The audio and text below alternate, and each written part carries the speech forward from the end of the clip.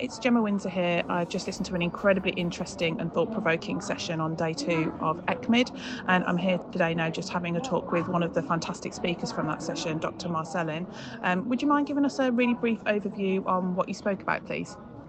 Hi, I'm Dr. Jasmine Marcellin. I'm an infectious disease physician associate professor at University of Nebraska Medical Center in Omaha, Nebraska.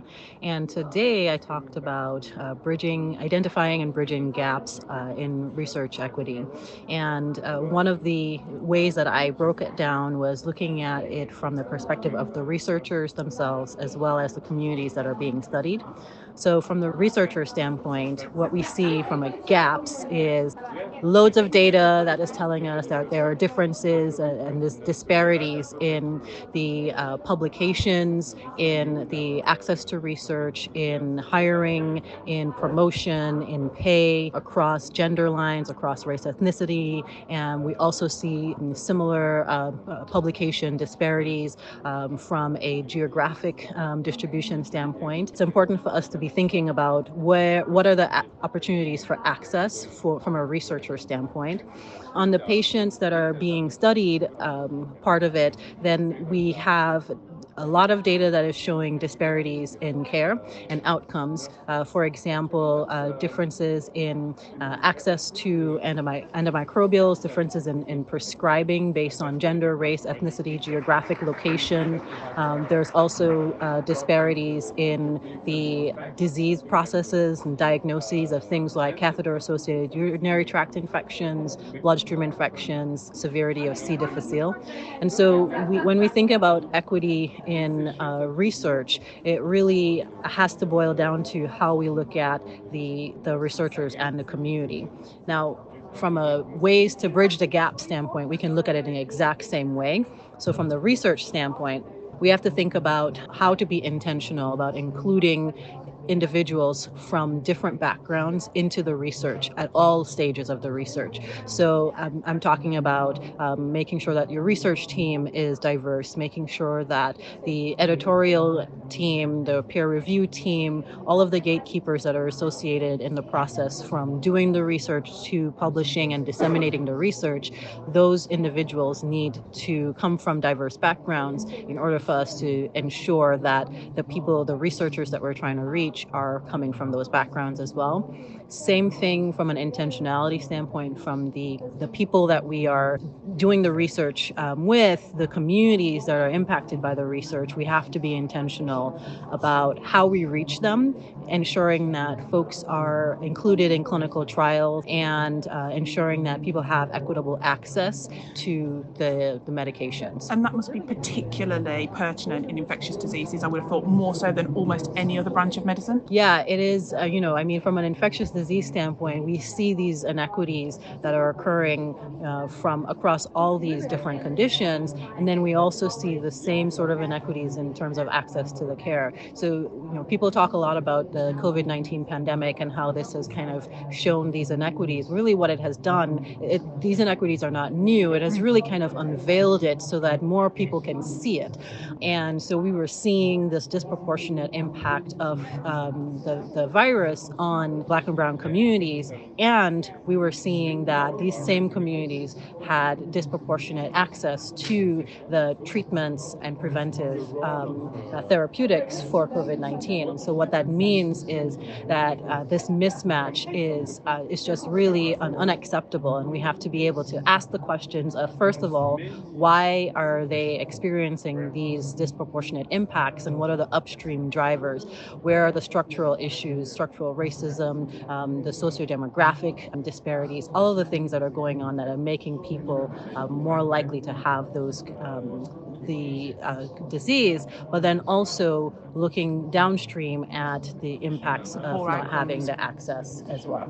And the other concept that you mentioned, which I've recently read about in Dr. Rennie Edin-Lodge's book around intersectional kind of issues. So looking at issues that would sort of be more focused or even more intense when you're looking at one or two more aspects. So being a black female, for example, or a brown female, so those kind of issues. Yeah, so a lot of the data that we have looking at disparities is looking at really one demographic issue, and this concept of intersectionality. So Kimberly Crenshaw is the one who coined this term of intersectionality, where the impact of more than one demographics kind of compounds. It's not really additive, it's multiplicative and exponential. Yes, I agree with that. And so what we need to ensure is that in identifying the gaps, we need to understand what those might be from an intersectional lens, but also from a mitigation standpoint, making sure that the intentionality is also including the intersectional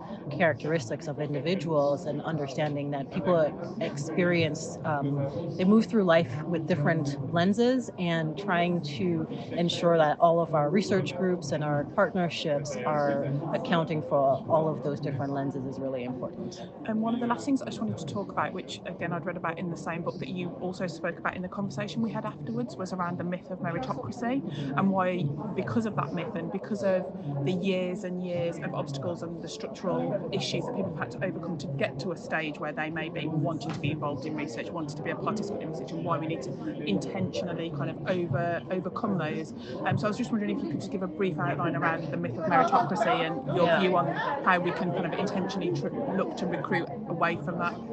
Yeah, so a lot of folks think about meritocracy and they think about diversity and inclusion as being mutually exclusive. And if you are thinking about recruiting or anything from a lens of equity, that means that you are going to go for less quality than if you are thinking about things from only a lens of meritocracy. And the reason why this is a myth is because these two are not mutually exclusive.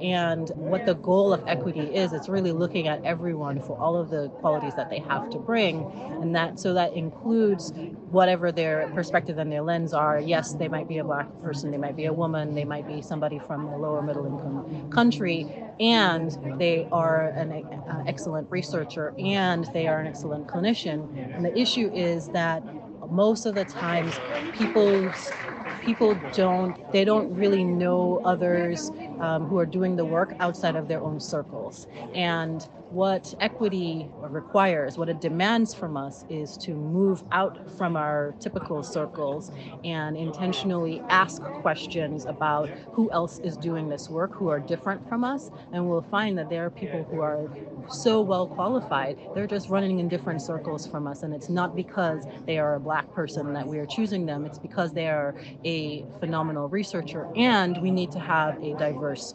research group or a diverse author list on this publication. And so we need to be thinking about them as things that are mutually beneficial rather than mutually exclusive. That's really interesting. And finally, as if we need any more persuasion, which we definitely shouldn't, but you opened your presentation just giving a brief overview of how diversity has been proven to make certain organisations, certain institutions much more successful. So I wonder if you wouldn't mind just giving a very brief overview before we wrap it up. Yeah, so the data that I was presenting was looking at Fortune 500 companies, and this was looking at both the gender and race and ethnicity composition of the boards of directors of the Fortune 500 companies, and showed that those that were more diverse were more likely to have increased firm performance, increased reputations. They were more likely to be productive. And while this was older data that's shown in the business arena, there has been more recent data looking at research teams in the medical sciences that have shown exact same thing, where as your team gets more diverse, your quality of the work is much better. The work gets published in more high impact factor journals. It gets disseminated more, and the end product of that is that diversity drives excellence. That's the way that we should be thinking about it. And the way that I ended the presentation was the fact that thinking through diversity, equity, and inclusion, these things, they benefit everyone and they harm no one. And so that's the way that we need to really be taking away from it, is that it drives excellence, and the only thing that it does is benefit the entire group. And that's a perfect place to wrap it up. Thank you so much for taking some time out of your day to speak to me. Thank you. Absolutely. Thanks.